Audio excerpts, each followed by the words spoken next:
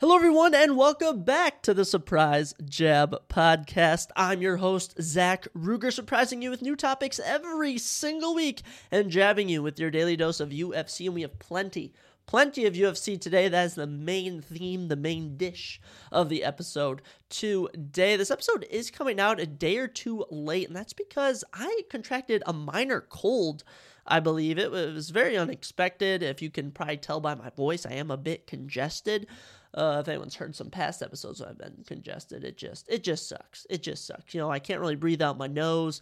My head kind of feels heavy. I mean, sometimes my ears even feel funky, but we're going to get past all that. We're going to bump today's episode out. I was planning to try and film today's episode, but I want to be at my 100% best. Okay, I want to be at my best, and I want to find a good spot to do it. In my apartment, there really isn't a good area where the audio can be captured really well, where I can kind of just have some privacy, no outside distractions will happen. So we're trying to work on that. Maybe next year we'll have some more success, or maybe even over the summer when we start to work on that, but we shall see. Speaking of the summer, I need to find an internship.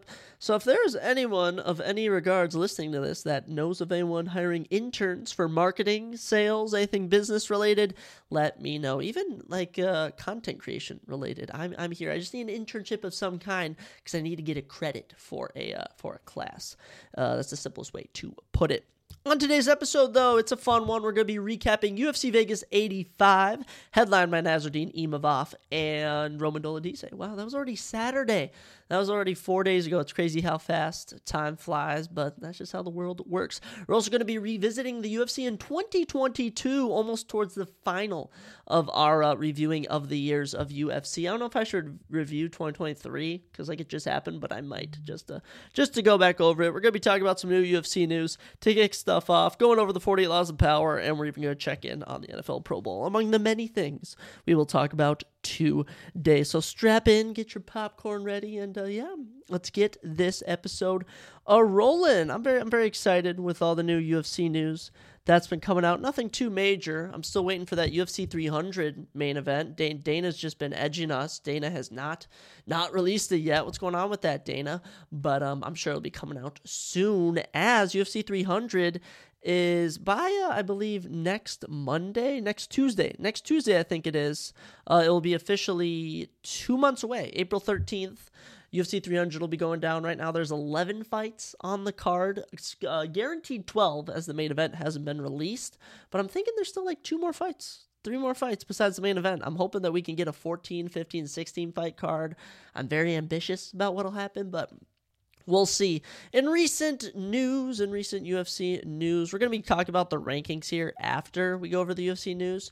But a fight that was made official that we had mentioned that was rumored is number 15 ranked Caio Borralho will be taking on number 12 ranked Paul Craig at UFC 301 to kick off May. Caio, the natural Borralho, is 15-1, currently on a 12-fight win streak. 8 of those 15 wins by finish. He's coming off a big win over Abus Magomedov. Very happy to see him finally getting a ranked opponent, and I believe on my sheet, he is my biggest riser for the middleweight division for this coming year. We'll see what happens. Paul Craig, 1-1 since his move down here to middleweight from light heavyweight. Paul Craig, 7-1 professionally. He has a 100% finish rate, which is incredible. 4 knockouts, 13 submissions. And of his 17 victories, 11 in the first round. He is coming off of a tough loss to Brendan Allen back in November, but that's what price what comes with facing higher competition. We'll see how Paul does in Brazil. I mean, Paul is from Scotland. Caio Borralho is from Brazil, so Caio will have that hometown advantage. Excited for that fight. A lot of new fights announced for UFC Vegas 87 going down March 2nd, the card that was supposed to be in Saudi Arabia, but of course the UFC moved it. Speaking of Saudi Arabia, actually, Tyson Fury versus Alexander Usyk was actually canceled and moved to May, I believe. That was the big boxing fight between the two undefeated heavyweights. I'll be interested to see what happens there. But apparently there's a $10 million pullout clause. So, I don't know. We'll see what happens with that. At UFC Vegas 87, we have a big flyweight fight that was just announced between number 12 ranked Steve Erceg and number 9 ranked Matt Schnell. Steve Erceg made his UFC debut on short notice against who who was it? I know he made his, it was against David Dork, yes. That was back in 2023, and he capped off the year with a unanimous decision win over Alessandro Costa. Steve is 11-1 on a 10-fight win streak. 7 of his 11 wins are by finish, including 6 by submission. Happy to see Steve getting a good fight. I mean, stepping in on short notice against the number 10 guy at the time, David Dork, and beating him convincingly was super impressive. Tough competition up next, though, for number 9 ranked Matt Schnell, his opponent. Matt is 16-7, 11 of his 16 wins by finish, including 9 of those in the first round. He is on a little losing streak, or he lost last time to Matthias Nakalu, got knocked out there, but before that he had a comeback of the year in 2022 against Sumadarji, but before that got submitted by Brandon Royval. So it's been hit or miss with Matt Danger Schnell, but I'll be interested to see. My predictions for both of these fights, probably Steve Erceg and Kyle Brallo. I expect them both to make the jump up into the top 10 of their respective divisions. Also going down at UFC Vegas 87, Christian Leroy Duncan and Claudio Ribeiro, 2 notable unranked, what even weight class are they? Middleweight, I believe they are, always fluctuating. Christian Leroy Duncan is 9-1, coming off a big win over Dusko Todorovic, and also actually I think before that was Dennis Tululin. I think Dennis Tululin was his last fight. He was a Cage Warriors champion. He takes on Claudio Ribeiro, who was 1-2 in the UFC. Got a big finish over Joseph Holmes. But other than that, it's been knocked out by Roman Kopylov, knocked out by Abdul Razak Al Hassan. This guy's a Brazilian black tie. I mean, he's talented, but I don't know how he's going to do. That should be a good fight, though. UFC Vegas 87, yet to have a main event for that March 2nd card. How is that March 2nd card shaping up? You have potential. I'd say we do Alex Perez versus Muhammad Mokaev in the main event. It's going to be at the Apex anyways. You also have Shamil Gaziev and Jairzinho Rozenstruik. That could be the main event. I think MMA Theory on Instagram, a great page, proposed that the Apex be more for fights we saw between Nasruddin and Roman Dolidze, between kind of these up-and-coming fighters. And I really agree with that statement. I think that's probably the best option going forward that we could do, since no one really cares about the Apex. And even after watching this past weekend's card, it gave us no reason to like watching the Apex fights. 2 releases in the UFC between Albert Durov and Phil Haas. Phil Haas, of course, had been knocked out like his last 4 fights, was recently knocked out on the last card against, who knocked out Phil Haas? Bruno Ferreira. Just has no chin. Shame to see. Very unfortunate. Goodbye, Phil Haas. Had so much prowess, so much potential when he debuted at UFC 254 and knocked out Jacob Malkound in 18 seconds. Since then, never got the ball rolling. He did beat Nasruddin Imavov, though. I find that very fascinating. But he was knocked out by Roman Dolidze. And Albert Durov went 1-2 in the UFC. Last 2 fights just got finished. Just never got it going. Albert Durov looked so good on Dana White's Contender Series, gets to the UFC and just does not do much. So sad to see that as well. But guys, you can always work your way back. In unfortunate news, Balaji Oki will be getting a new opponent after Damir Hadzovic has pulled out of their upcoming fight this Saturday. In will step Timothy Kuambo. Timothy is 8-1, making his UFC debut, born in February of 1999. Notable wins, he's beaten Matteo Vogel, which is oddly familiar. He's coming from Extreme Couture, same gym as Sean Strickland, Chris Curtis, and Roman Dolidze, now we mention him. Excited to see him. But Balaji Oki, we're going to be talking about him this weekend a lot. Very much looking forward to his fight. Had a big win over Dylan Salvador on Dana White's Contender Series. He is coming from, he actually won the Atomic FC Championship in some realm. I believe he's from Belgium, too. Balaji Oki coming from Dana White's Contender Series. Excited for that fight. In other non-actual fight-related news, Anthony Smith has been itching to get back in the octagon. He said that his next booking has to be something that he deems as fun. So what can we give the 30-something-year-old light heavyweight? Anthony Smith is currently ranked number 10 at light heavyweight, and he's not facing anyone above him.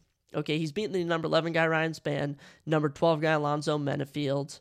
So what are some fun fights for him? Well, number 14 ranked Dominic Reyes. This could be a fight that the UFC deems winner stays in the UFC, loser goes. That could be a potential option. You got Dustin Jacoby, who's also in his 30s. Him and Anthony Smith fight a similar banging out style, can grapple when they want to.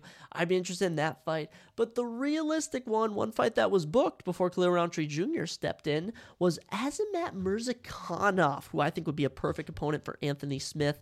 Azamat Murzakanov is 13-0 with 9 of those victories by knockout, undefeated, coming off a win over the man I was just mentioning, Dustin Jacoby, and I think that would be a very, very fun fight for Anthony Smith. Other than that, there really isn't anyone fun that Anthony Smith fighting isn't too fun. But there's no legends for him to fight. He's either fighting a hungry up-and-comer or someone like the people I just listed. So, Anthony, if it was up to me, I'd give you Azamat Murzakanov. If I was generous, Dominic Reyes or Dustin Jacoby. But if I'm the UFC, you're probably going to get someone like Carlos Ulberg at this rate. And Carlos Ulberg could be breaking into the rankings soon. He fights Alonzo Menefield coming up. And last in our new UFC news, Brendan Allen, who fights Marvin Vettori, the event April 6th before UFC 300, recently said on MMA Junkie that beating Marvin Vettori should get me a UFC title shot, or worst case scenario, a true #1 contender fight. And we'll even like that on Twitter, because I completely agree. I'm with you, Brendan. I'm with you. Brendan Allen currently ranked number 7 at men's middleweight. He's on like a 5 or 6 fight win streak. 6-fight win streak. 5 of those 6 wins by finish, coming off the huge win over Paul Craig. And as he takes on Marvin Vettori, Marvin coming off the loss to Jared Cannonier, always a gritty fighter, 19-7-1 professional record, 11 first-round finishes, hasn't really gotten one lately. Hasn't really gotten one. By the way, of those 11 first-round finishes, those have been all the finishes he's gotten, so he either goes the distance or gets a finish in round 1. Never been finished either, which I find very impressive. That fight's really tough to tell because of how durable Marvin Vettori is, but just how hot Brendan Allen has been of late. I would probably lean more towards Brendan Allen at the moment, but the winner of that should be ranked number 5, and if Brendan Allen wins that, he's looking at 3 potential names, depending what happens with Jared Cannonier, Israel Adesanya, and Khamzat Chimaev in the coming weeks when we get fight announcements. But Brendan Allen could be taking on either of them for a title eliminator. He could be taking on a rematch with Sean Strickland. He could be fighting Paulo Costa, Robert Whittaker. Depending on that, there's a lot of options for Brendan Allen with a win. As for Marvin Vettori, I mean, he is still determined to become UFC champion. It's not out of the picture, but I don't know. It's tough to tell. Those are all potential fights coming up in the future. I say we save the UFC rankings for the end of the episode when we go over UFC Vegas 87. So that'll conclude our new UFC news. Like I said, not too much, but enough for us casual, or not casual, but us notable UFC fans will go, oh yeah, that's cool. That is super cool. Moving on to something that I just figured we should cover, the NFL Pro Bowl. I mean, it's the NFL Pro Bowl slowly become a joke. It's never really been a serious game. But this year was super weird. Started Thursday, February 1st, ran until February 4th, this Sunday. That's this past Sunday. And they had a number of different competitions. And basically, I've learned that the entire premise is based on AFC versus NFC. And let me just read you all the results of this. So we kicked things off. The opening round was a precision passing and accuracy competition in which each quarterback from both conferences attempted to hit as many targets as possible in 1 minute. And lo and behold, the winner of the whole competition was C.J. Stroud, who had 26 points, representing the AFC and the Houston Texans. And number 2 was Baker Mayfield of the Buccaneers with 24. Incredible to see. Very interesting. Jalen Hurts and Tua Tagovailoa finished at the bottom of the precision passing. Very funny. And in the final round, Baker Mayfield actually edged out C.J. Stroud by 1 point, oddly earning the NFC 3 points in this basically tie. In just every competition, it was either the NFC gets points or the AFC gets points. It was like Peyton Manning was representing the AFC, Eli Manning representing the NFC. I don't know. It was a cluster, you know what, if you ask me. Next up was a high-stakes game, which is a multi-round competition in which players attempt to catch the most punts from a jugs machine without dropping other balls. This event replaced the lightning round competition from the previous year, and Miles Killebrew of the Pittsburgh Steelers won the event for the AFC after catching a punt while holding 5 other balls, 6 total. Very impressive, which tied it up 3-3. AFC, NFC. Next up was closest to the pin, which is a golf accuracy competition in which 6 players from each conference attempted to drive a golf ball as close to the hole as possible. This was a pre-recorded segment held at the par 3 18th hole of the Hawks Landing Golf Course at the Orlando World Center Marriott Hotel. And Brian Anger of the freaking Cowboys won the event on his second attempt. What just a goofy scenario. Here's what I care about, though. In snapshots, long snappers and centers snap balls at various targets with different sizes and point values, and the NFC won this event, scoring 14 points to the AFC's 10, and guess who was representing us? Andrew Day Paulo, the long snapper for the Minnesota Vikings, with 9 points, which brought the NFC's total over the AFC to 9-3. Very much in love with the Minnesota Vikings representing us out there. I was actually seeing that the Vikings or some people are saying we should select J.J. McCarthy and re-sign Kirk Cousins and basically turn J.J. McCarthy into the next Kirk Cousins. I am all behind that idea. I loved him at Michigan, and I think Harbaugh and Kevin O'Connell can be on the same page with their coaching styles. Dodgeball was up next, and the AFC won this game, earning themselves 3 points. That's all the info it gives me. It took place over 2 games, and NFC was now up 12-6. For some reason. Okay, Sunday came around. Each team's kicker played a version of tic-tac-toe when they kicked balls towards a giant board. I believe Justin Tucker won that. And then the flag football game to round it out. Flag football game kicked off with the first quarter of the game was played. The AFC outscored the NFC 12-7, and all points scored, I believe, just count straight up towards how many points they get.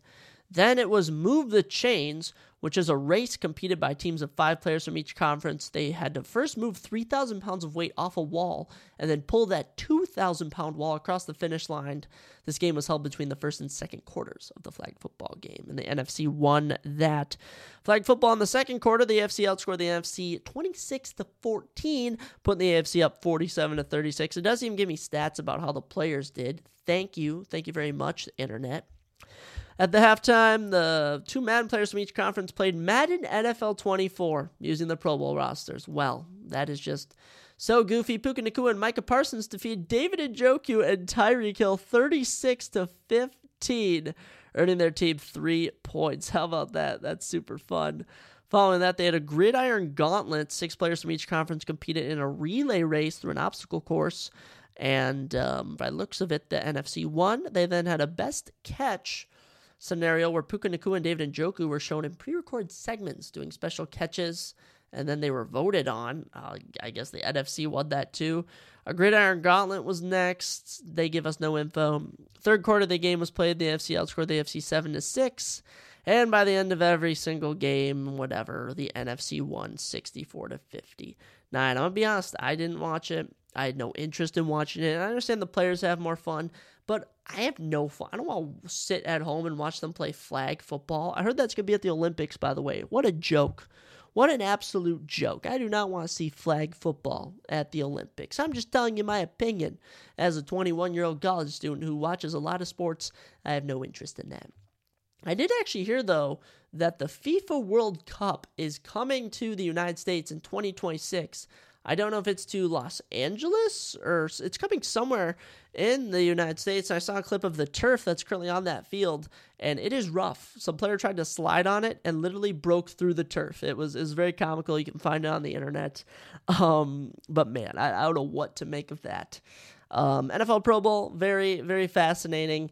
I would prefer if you went back to the old days where the best players in the AFC played the best players in the NFC, and they actually tried, which they've never really tried. I think you need to add a stipulation, because I think when you play this, I compare this to playing the NBA All-Star game on 2K, NBA 2K, the video game, where, the players don't try in real life, so that's super weird when they try in the game because it's not realistic. I don't know. I don't know how to fix it. That's my issue. It's because players don't want to get hurt, so you need to give them an incentive on why they should play hard. We're just going to leave the NFL Pro Bowl there, as there's no more interest in it. Tell you what I do have interest in, that is the 48 Laws of Power, the book I've been reading and talking about on the podcast. It's been fun. When we last chatted, I believe I talked about law number 23. I'm halfway through law number 27 right now, so I'll share with you laws 24, 25, and 26, just with all the fun information I've been reading. So, law number 24, very interesting one. Play the perfect courtier. The perfect courtier thrives in a world where everything revolves around power and political dexterity. He has mastered the art of indirection. He flatters, yields to superiors, and asserts power over others in the most oblique and graceful manner. Learn and apply the laws of courtiership, and there will be no limit to how far you can rise in the court. And the laws of court politics are avoid ostentation, which is basically not causing any suspicion, not stirring up any envy. Be careful with your achievements. Never overachieve against people. And this doesn't mean not win, but always be humble. Never make people think that that you're better than them, because that's what people hate. Now, with some people, you have to, such as practicing nonchalance. Never seem to be working too hard. Okay, that's why, because you want your superiors to acknowledge you, but you never want them to think that you're a threat. Very fascinating. Be frugal with flattery. It may seem that your superiors cannot get enough flattery, but too much even of a good thing loses its value. This actually applies to some women when you're trying to get them. There's a lot of actually, this applies to women at the bar.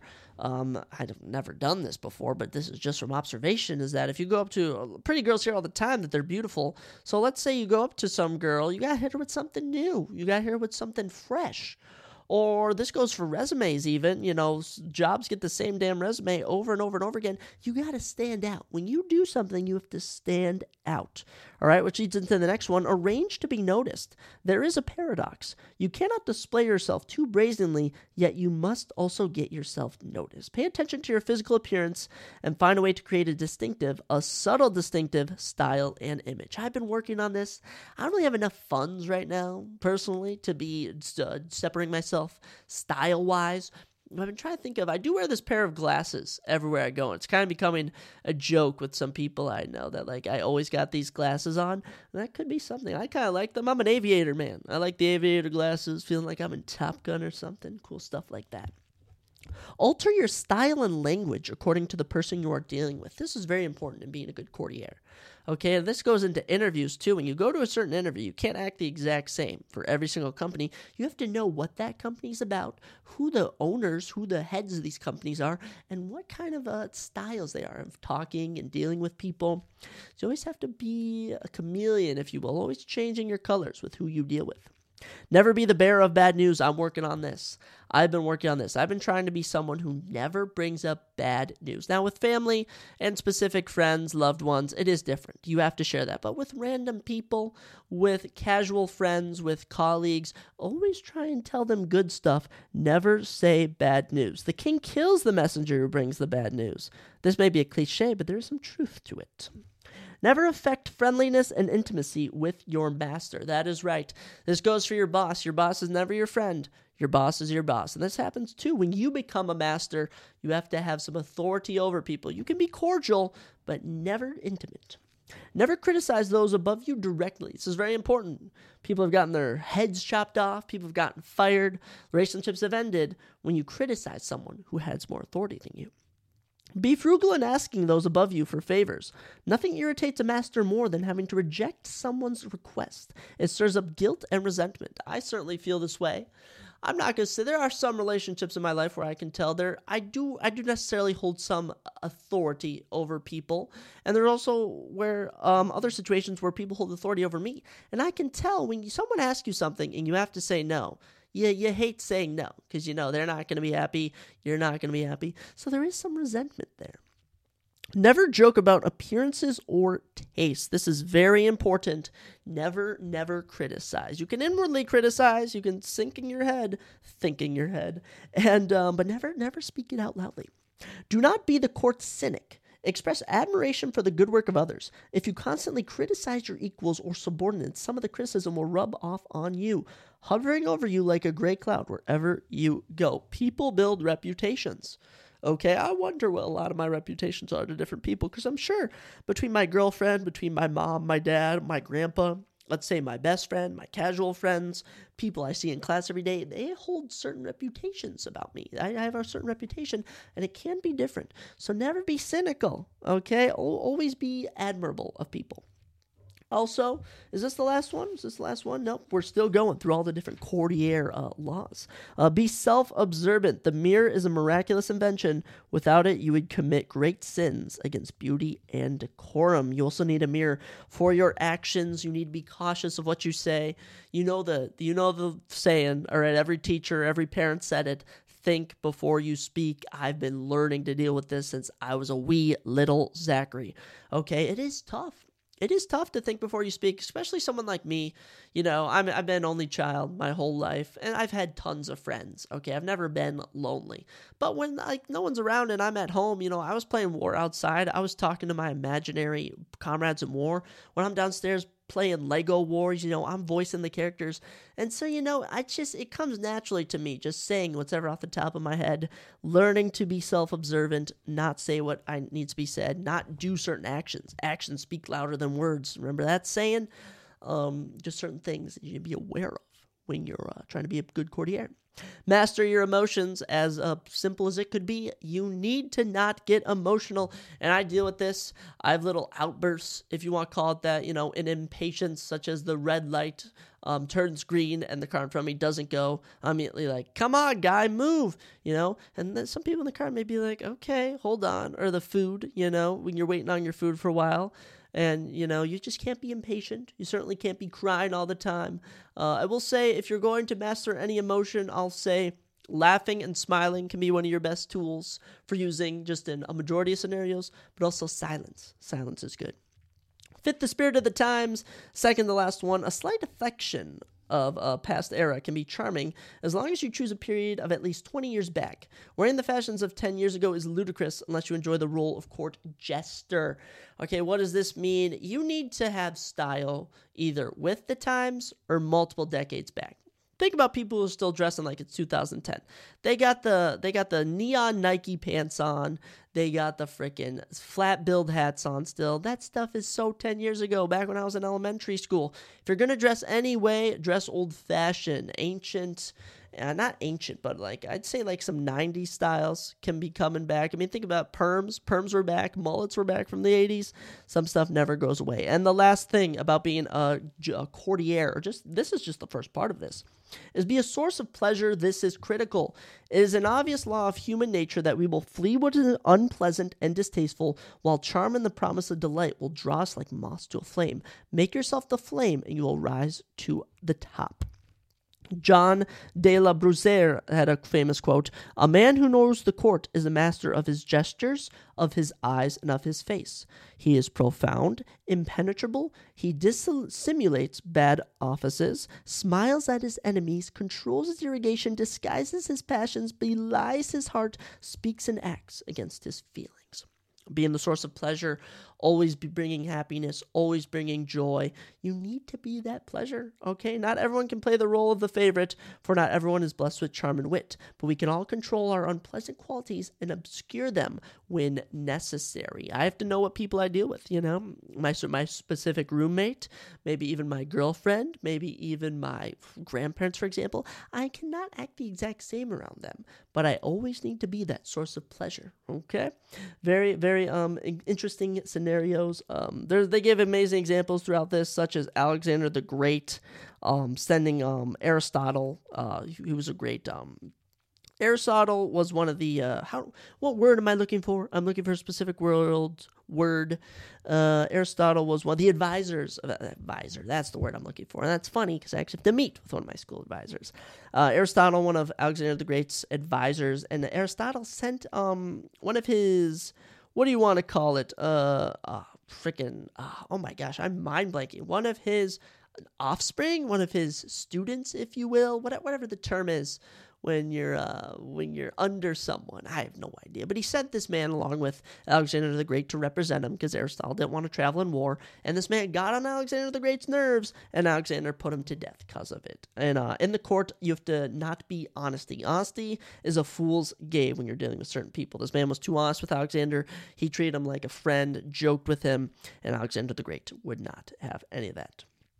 Other scenario brought up was the Han Dynasty, and Chinese scholars have written so much about the Han Dynasty. And one of the important things that they put in here was that every different era of Han Dynasty, because there were so many. There was, how many is there? 21 different Chinese emperors of such. But the Chinese emperor at that time was considered a god, more than a man. So whenever they wrote the historic texts, these scholars, they would always include a natural disaster along with them, such as a tsunami, an earthquake, lightning would constantly strike. So to unbalance the universe, which would make this emperor seem larger than life. No need to change what's going on, if you understand. That was another good one. What were some other ones? It basically gave examples for every little miniature law or aspect of this that I talked about. I mean, a lot of examples in this book of from the Chinese, from the Han emperors, from the ancient dynasties of ancient China. There's a lot to learn from all of that. They even give examples of Winston Churchill in here with a painting. He had this famous painting of himself and this guy at the Time and Life magazines back in the the 40s. Time and Life magazine, you know what that is, in New York. Winston Churchill visited him, and he noticed that on his painting, the New York Times guy, what was his name? Henry Luce. He was an American publisher. And he mentioned on the picture that it would have looked better if there was a horse with Winston Churchill. So Winston said, give me that.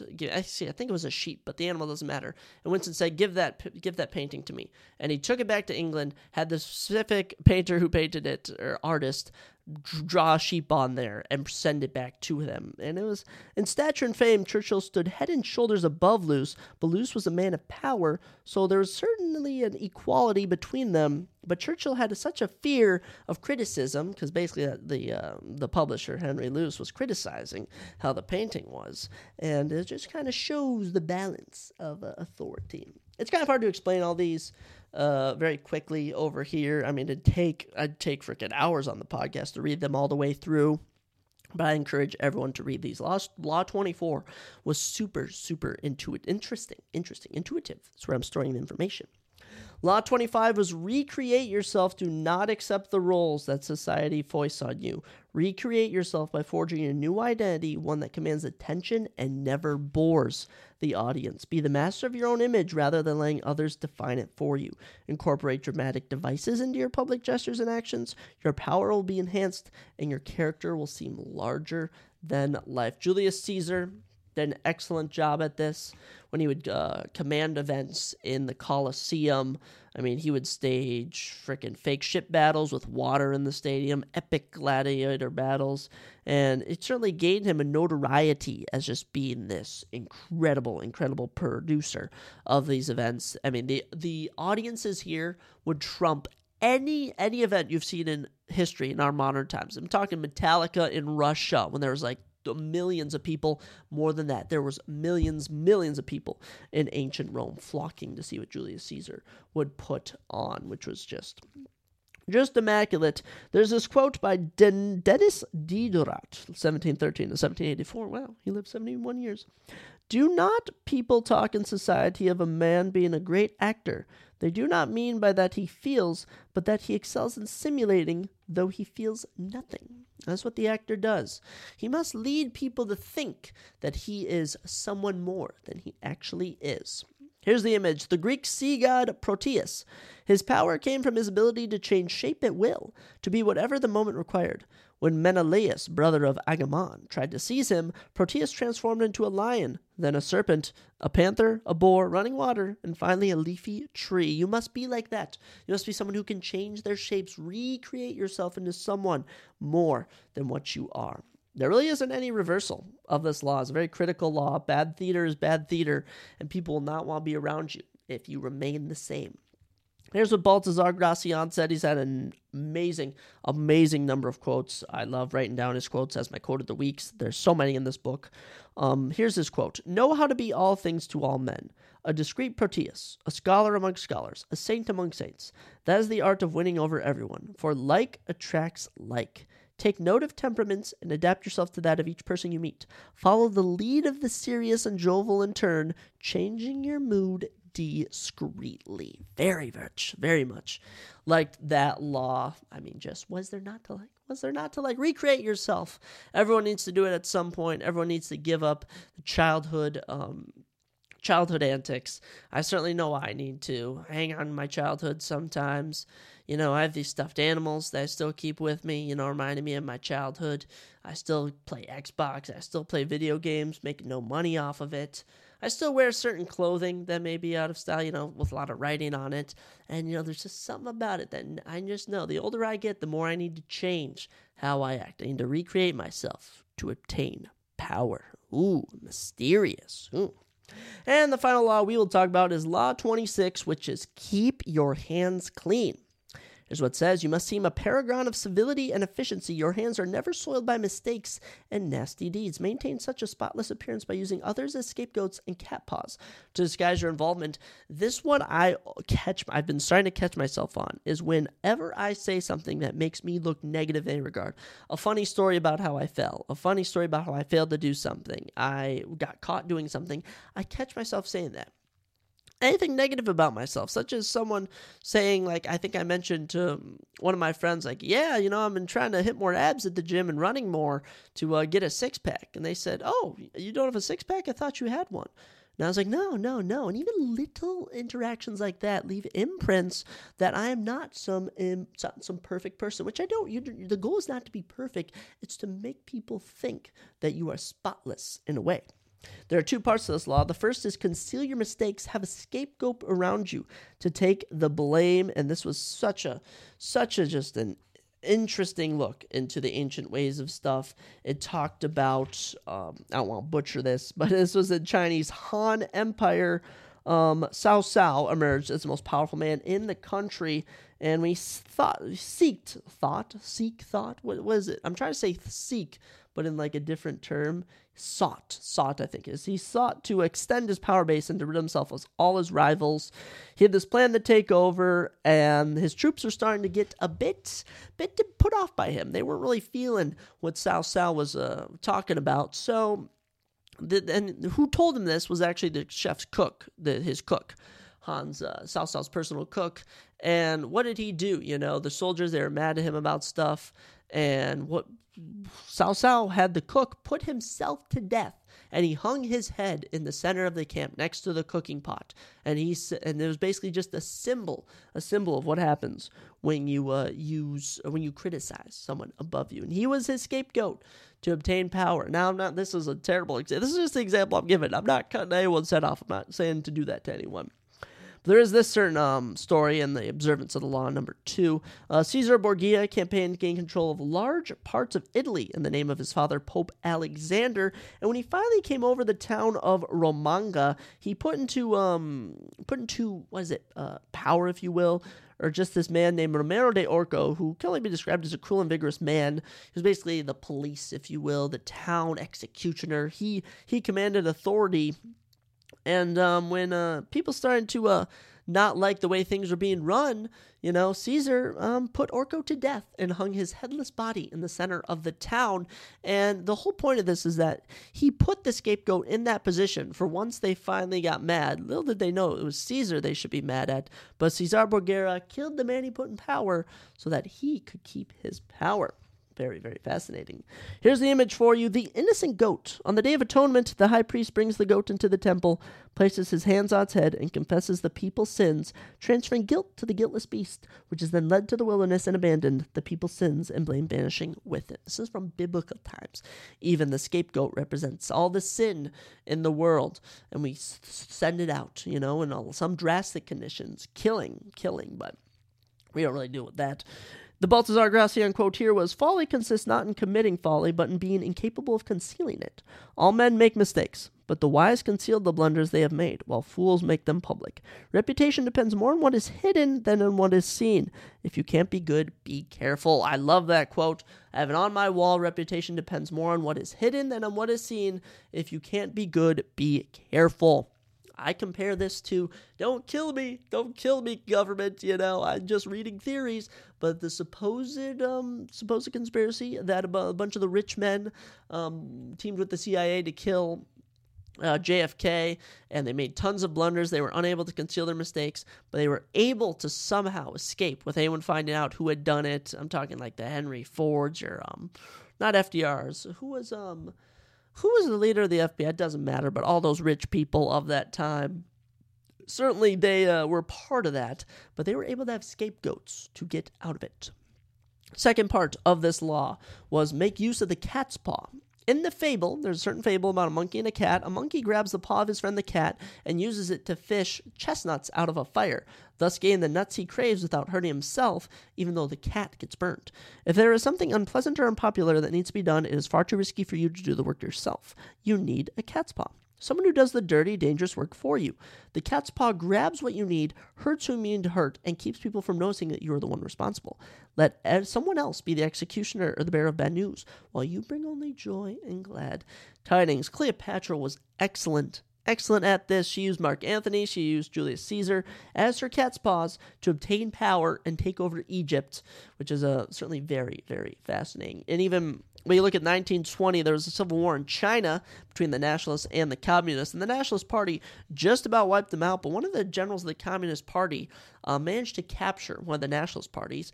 Coincidentally, at the same time, the Japanese invaded China, so the communist leader said, I will spare you to the nationalist leader if you used your troops combined with mine to take out the Japanese. And the nationalist leader was like, of course, I will do that.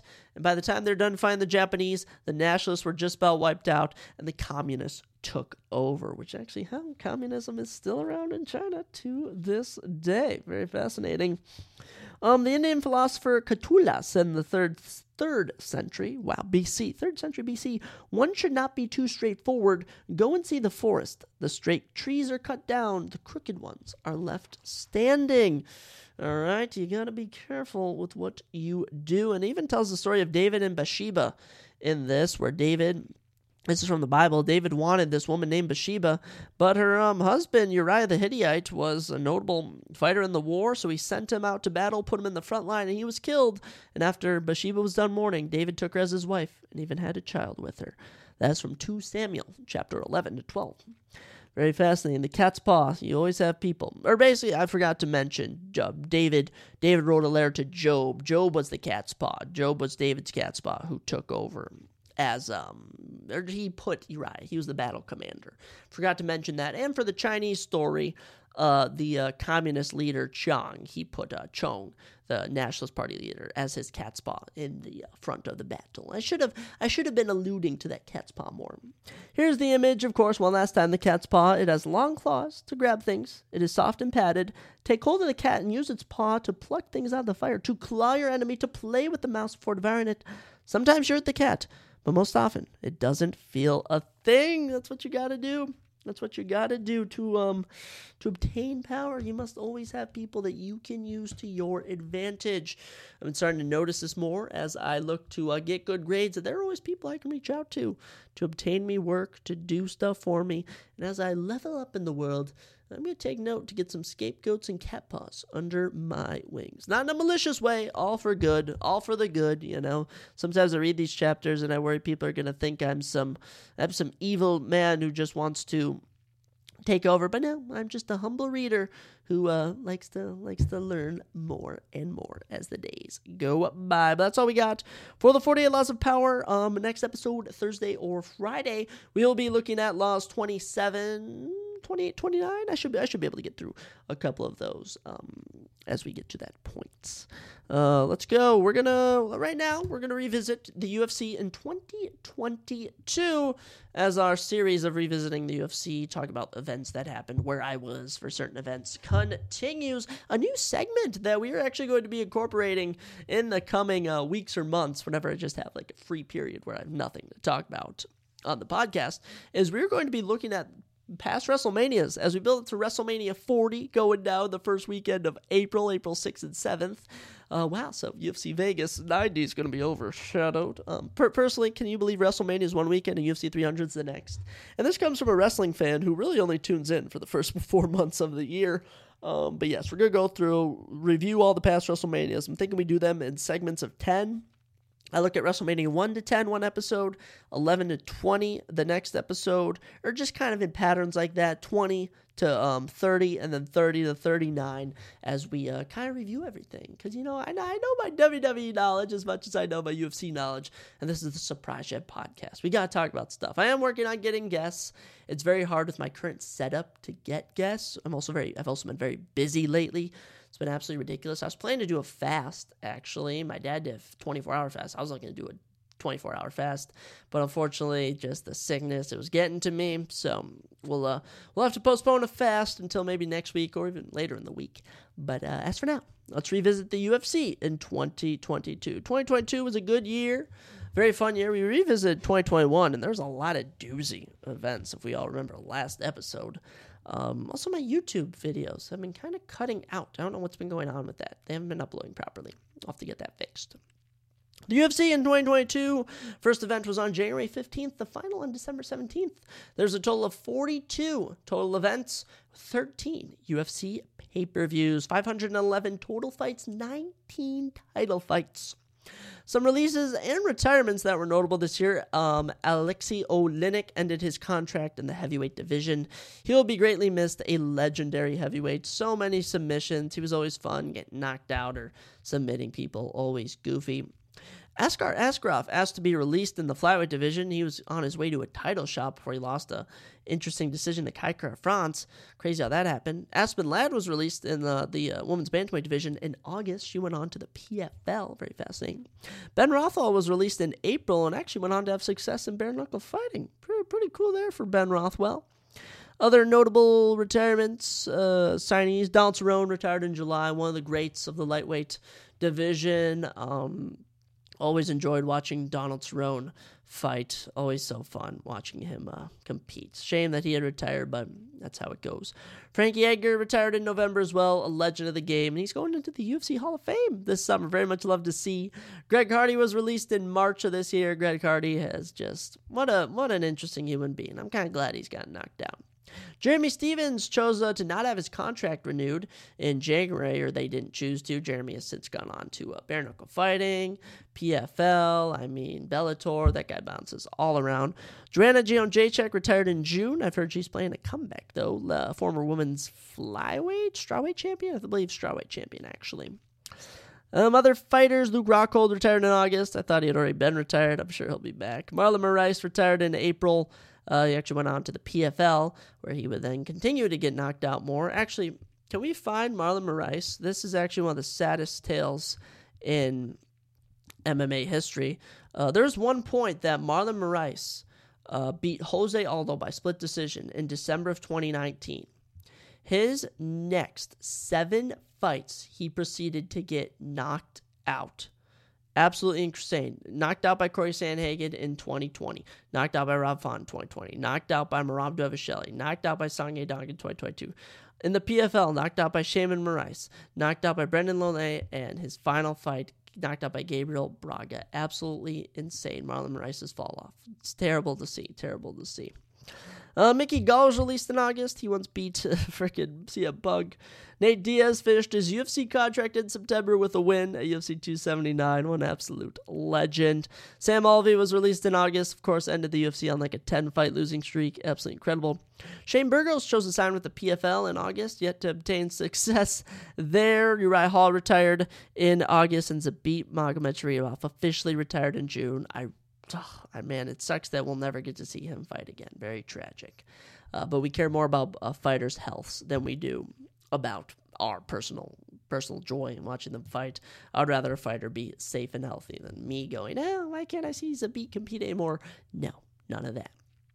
Some interesting debut fighters of this year. Asmat Mirzakhanov debuted this year. Kyle Barallo, two great fighters in their respective divisions. Anyone notable?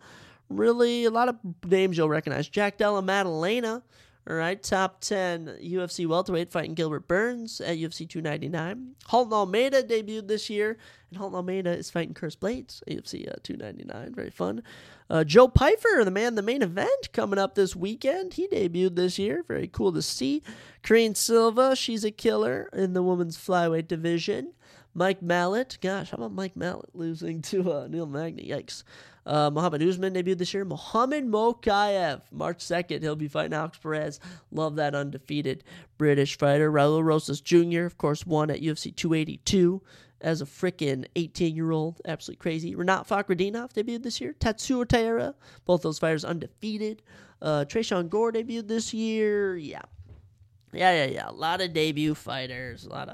No champions yet. There were some champions in 2021, but none this year. The Ultimate Fighter, what was that, season 30? Yeah, season 30. Muhammad Usman won. Hasn't really done much since. Juliana Miller, first off, the women from Ultimate Fighter season 30 all suck. They all suck. They went nowhere. Even the heavyweights didn't do anything. What a terrible season. Just awful.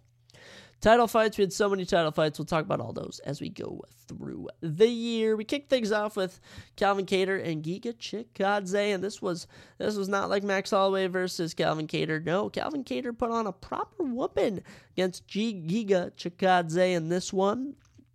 Only 2 finishes on the whole card via Vyacheslav Borshev getting a knockout in round number 1.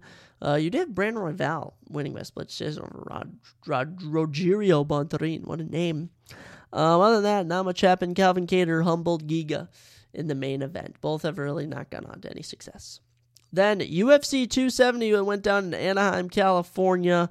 This was absolutely massive. Francis Ngannou versus Cyril Gane. I was so pumped for this event, and unfortunately, it was kind of a doozy in the main event. Ngannou and Gane it was just not what we were expecting. Not really much action. Just kind of a letdown. Devson Figueiredo would beat Brandon Moreno by unanimous decision, 48-47 across the board to become the new champion. Said Nurmagomedov would get a 47-second submission of Cody Stamann. I guess you would that. Jack Della Maddalena did win on the prelims. Same with Matt Frevola. Very cool. Not the best start to the year. Then we had Hermanson and Sean Strickland in a main event, and it was a split decision where Sean Strickland clearly won. I want to know what judge scored this for Jack Hermanson. Jack Hermanson has yet to do anything good in so long. My goodness. Shavkat Rakhmonov got a finish on here. Spinning back kick. Brendan Allen would submit Sam Alvey. Pretty cool. Prelims. Anyone on the prelims? Halton Almeida getting a finish on the prelims. Next up is UFC 271. Robert Whittaker, Adesanya 2.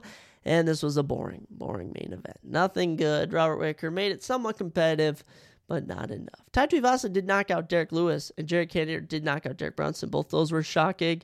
Renato Moicano submitted Alexander Hernandez. Was pretty entertaining. On the prelims, you had Carl Zulberg getting a win, and yeah, that was pretty much it. Kind of a rough start to 2022, looking back on it.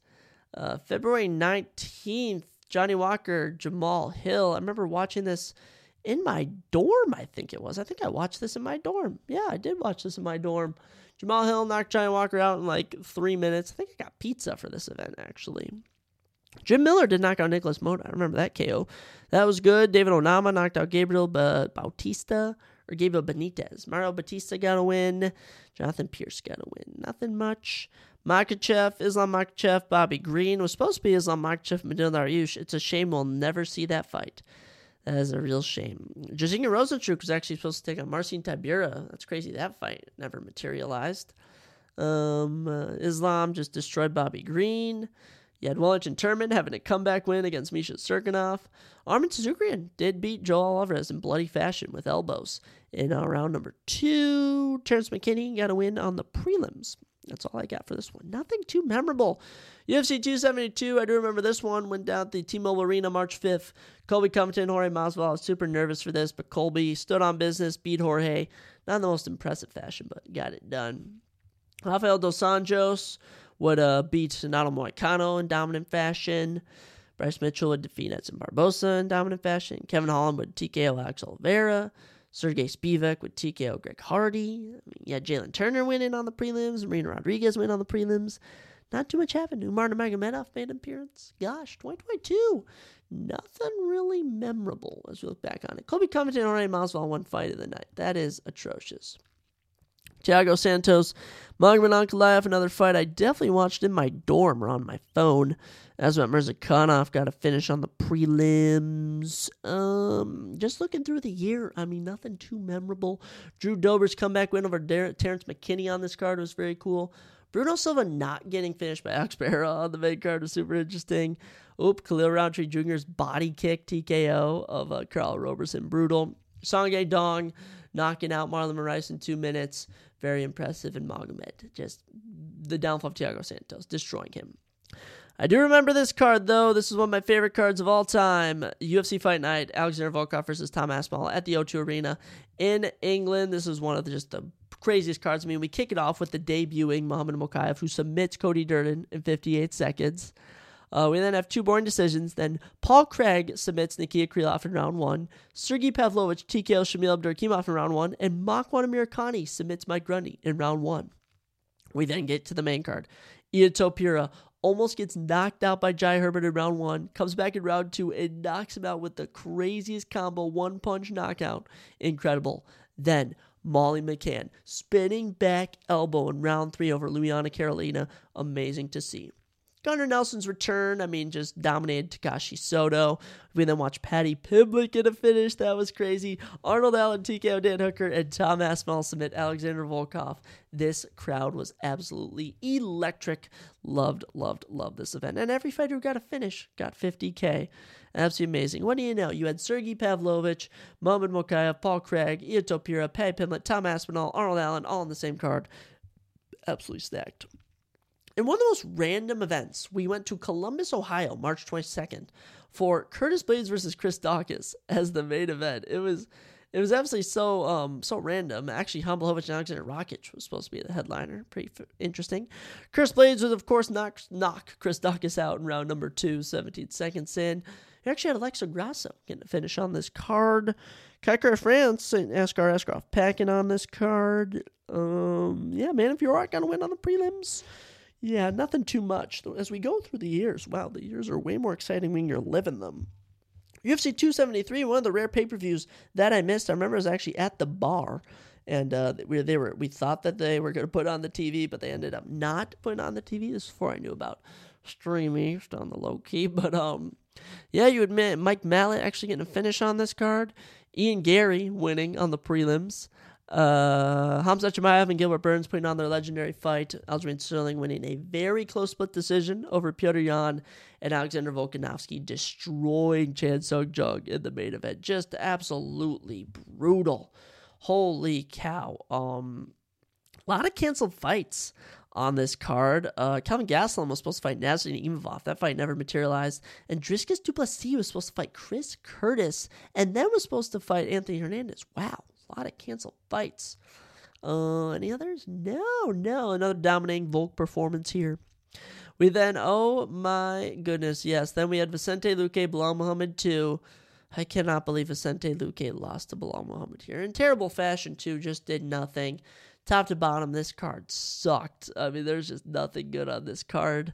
We don't even have anything to talk about. I can't believe Vicente Luque lost to Bilal Muhammad. Then, April 23rd, we had Amanda Lemos submitting Jessica Andrade round number 1. I think I did watch this in my dorm, too. Submitted her in round number 1. You also had Claudio Puelles getting a knee bar. Charles Jourdain getting a submission in round 1. Nothing else for you. And Mike Jackson and Dean Barry's weird eye gouge. Oh, my gosh, that was so weird. Rob Font and Marlon Vera, April 30th. I do recall this event. It was the rise of Marlon Vera. Absolutely destroyed Rob Font in like the final 3 rounds of the fight. You had Grant Dawson getting a win on this card. Dre Anderson Brito getting a win. Andrei Arlovsky actually winning a fight. How about that?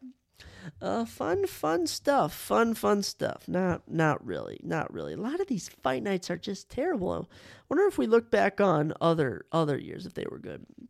UFC 274, one of my most torn fight night cards I've ever watched. My goodness. Where do we begin with this? Just wasn't that good of a card. I mean, just decisions galore. Your one finish. 2 finishes on the prelim was Andre Fiallo over Cameron Van Camp and Brandon Royval over Matt Schnell. Nothing too much went on the prelims. We got to the main card. Randy Brown wins a split decision. Owen St. Preux wins a split decision. Then Michael Chandler and Tony Ferguson light the building on fire, and I remember that my reaction when Michael Chandler knocked Tony Ferguson out with a front kick. I was in my living room watching this with my girlfriend and my parents, and I leapt up. I was just running around the room. I was like, that was the craziest KO I've ever seen. And honestly, that is still probably the craziest live KO I've ever seen. Just watching Tony Ferguson go lifeless, Michael Chandler do backflips on his unconscious body. There was just something nasty about it. I then witnessed the worst fight in mixed martial arts history between Carlos Esparza and Rose Namajunas. It was worse than Yoel Romero and Israel Adesanya. That's hard to top. Nothing happened. So boring. Absolutely awful. We then get to the main event, where I was not disappointed at all. Charles Oliveira defeats Justin Gaethje. Oh my gosh, this was absolutely insane. And Charles missed weight by 0.5 pounds. There was controversy to that, so they stripped him of the belt, but he still managed to drop Justin Gaethje and submit him in just over 3 minutes. The rise of Charles Oliveira. Oh my gosh, some of my favorite memories. Then, May 14th, Jan Blachowicz versus Alexander Rakic. I actually remember where I was. I actually went over to my buddy Tyler's house with my girlfriend, Lashinsky, that was. And I recall watching this, and honestly, it wasn't terrible. You had a couple finishes on the main card. Manuel Torres getting a knockout. Davey Grant getting a knockout. Ryan Spann getting a submission. And then Jan Blachowicz and Alexander Rakic were in a competitive fight. It was one round each, heading into round 3 before Rakic hurt his leg. Very, very tragic. Holly Holm and Kelvin Vieira. Actually, we were watching this on my phone with my girlfriend. We went to Planet Fitness. Then we were going to get some food at, oh my gosh, what's it called? Right by my house at Lucy's Burgers. We're getting some chicken wings there, chicken tenders. And I was watching this on my phone, and I was just thinking, oh, Holly Holm is destroying this fight. And then Kelvin Vieira won by split decision. I was like, what? That just absolutely terrible. The highlight of this card, Halton Almeida getting a submission over Parker Porter. Yeah, that was a very crappy card. It's hard to believe how many crappy cards the UFC's actually put on when I look back on it. June 4th at the Apex, Alexander Volkov versus Jairzinho Rozenstruik. Volkov just ran through Rozenstruik. You had Movsar Evloev out-grappling Dan Ige. Karine Silva getting a Darce choke of Poliana Botello. Anything else on the prelims? Benoit Saint Denis getting a finish. Oh my gosh, I love Benoit Saint Denis. And Aaron Blanchfield actually getting a win on the prelims too. How about that? UFC 275, another card, another pay-per-view I watched in my living room with my family. And oh my gosh, an amazing card. I mean, prelim starts off, Jocelyn Edwards wins a boring fight. Then Silvana Gomez-Juarez knocks out Na Liang in 1 minute and 22 seconds with a one-punch KO, absolutely deadly. Nothing else happens on the prelims. We get to the main card. Jack Della Maddalena gets a nasty TKO of Ramazan Imavov. Then Jake Matthews knocks out Andre Fiallo with just a crazy knockout punch. We then watch Zhang Wei Li defeat Joanna Jędrzejczyk with a spinning back fist. Absolutely crazy. We were expecting a war from their first fight in 2020. Nah, Zhang Wei Li closing out this chapter of her career. Co-main event, Valentina Shevchenko, Talia Santos. I swear, this was like Dominic Reyes, John Jones, only worse. Talia Santos clearly won this fight. Talia Santos should have been the UFC flyweight champion. Valentina won round 4 and 5, but lost rounds 1 through 3, and one judge had it 49-46 for Valentina. Absolute robbery. Even though I picked Valentina, it was a shame to see. The main event, the greatest light heavyweight fight I have personally seen live in my 4 years of watching MMA, as Jiri Prochazka and Glover Teixeira went to absolute war. This was absolutely crazy. They were just swinging for the fences, takedowns, just the shots they hit each other with, and Glover almost knocked Jiri out in round number 5, made the mistake of shooting for a guillotine. Jiri slipped out, ended up on his back, and submitted him with under 30 seconds left. Gosh, it just gets me all going. I'm all hype right now just thinking about it. Following that, we had Calvin Kattar and Josh Emmett in June. I think I was at the Cabin for this. No, I wasn't. I don't know where I was for this. I don't really remember it too well. I did go down in Austin, Texas at the Moody Center. And yeah, I recall the main event was controversial that Calvin Kattar should have won. Highlights of it, though, you had Joaquin Buckley defeating Albert Durov, rest in peace Albert, who's now not in the UFC anymore. You had Kevin Holland submitting Tim Means, very impressive. Gregory Rodriguez knocking out Julian Marquez. Adrian Yanez KOing Tony Kelly in round 1, then flipping him the bird. Anything else? Cody Stamann retiring Eddie Wineland in 59 seconds with a knockout. Roman Dolidze getting a knockout. And Phil Haas getting his last UFC win over Darren Quinn. How fitting. Following that, June 25th, we had Arman Tsukrian versus Mateusz Gamrot. I believe I was working this night. I was doing something this night where I couldn't watch this main event. But I remember hearing that Arman should have been the winner of this. I just know that Arman versus Mateusz was a very competitive fight. You had Umar Nurmagomedov dominating Nate Maness. Chris Curtis defeating Rodolfo Vieira. Why do I recall every fight on this except Mateusz Gamrot versus Arman Tsukrian? I missed the main event. And the main event only. Maybe I worked Sunday morning. I think I'd work at Walmart at not Walmart. I never worked at Walmart. Worked at Menards at 6 in the morning. I think that's the case. A lot of finishes though. A lot of notable fighters. Very, very cool. Actually, Amir Albazi was supposed to fight Tim Elliott on this card. Wow, that would have been a cool fight to see. UFC 276 did go down July 2nd in Las Vegas. I remember watching this with my cousin. We were trying to cook up bets to place on Underdog. This was a pretty crazy card. On the actually, this is a weird card. This is a very weird card. On the early prelims, you had Andre Muniz defeating Uriah Hall. You had Dricus Du Plessis. The second man that the first man that Dricus Du Plessis never finished but beat was Brad Tavares, and Brad Tavares bleached his hair, and Dricus Du Plessis bladed him so up his hair was red, absolutely crazy. Ian Gary got a dominating win, and then we ended the prelims with Jim Miller submitting Donald Cerrone and Jalen Turner submitting Brad Riddell. Oh my gosh, those were so crazy, and I would have gotten a little 4-man prelim, 4-man parlay if I'd have picked all them. We get to the main card, and Pedro Munoz and Sean O'Malley have a no contest into round 2. It was a shame to see. It's crazy the direction both men have gone. Sean O'Malley to championship status. Pedro Munoz this Saturday fighting an unranked fighter. Brian Barberita would then TKO Robbie Lawler in what was just a wild fight. Didn't that win fight of the night? That did win fight of the night. That was wild. Then Alex Barrow would knock out Sean Strickland in round 1. Absolutely crazy. Alexander Volkanovski would absolutely shut out Max Holloway, winning all 5 rounds. And then, yet again, one of the most boring fights I've ever seen, Israel Adesanya versus Jared Kinnear in the main event. Israel would win by unanimous decision, and I actually fell asleep. My cousin kept shaking me wake up, Zach. And yeah, absolutely boring. Following that, we had Rafael Dos Anjos and Rafael Fiziev at July 9th at the UFC Apex. Nothing really went on this card. You had Kenny and Chukwani getting a TKO win on the prelims. Nothing. Rafael Fiziev would get a round 5 knockout to win over Rafael Dos Anjos, but nothing really came of that. July 16th, my last time at my buddy Tyler's cabin. Brian Ortega versus Jair Rodriguez, an absolute disaster. As 4 minutes in, Brian Ortega would hurt his shoulder, giving Jair a TKO, but it was technically an injury victory. I mean, they're rematching February 24th, so we'll see what happens there, but who knows. Li Jingliang got a TKO on this card. Matt Schnell had one of the craziest comebacks of all time against Sumadarji. I know we mentioned that earlier. Amanda Lemos actually got a submission win on this card. Prelims, Ricky Simone. Ricky Simone became the first man to beat Jack Shore. Guess I met him in round number 2 on the prelims. But yeah, nothing too much there. UFC Fight Night, Curse Blades versus Tom Aspinall at the O2 in London. This was not as good as the first London card earlier this year. There were only 2 finishes, I believe. Or actually, there were 4 finishes? There were 4 finishes. I believe they all got bonuses. Jonathan Pierce TKOing Makwan Amirkhani.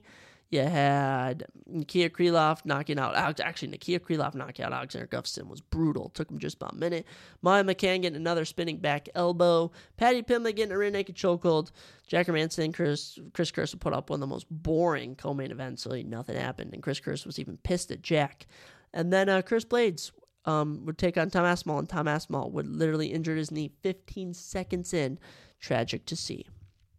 Underrated pay-per-view here, UFC 277, which went down July 30th at the American Airlines Center in Dallas, Texas. This card went through so many changes.